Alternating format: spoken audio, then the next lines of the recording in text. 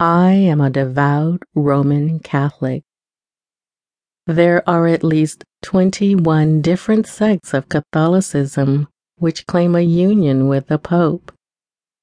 This means that they accept the Pope as the final authority as Christ's representative on earth. Roman Catholics comprise about 1.2 billion people. I was baptized as an infant, raised in a Catholic home, pray daily, and will die with the last rites.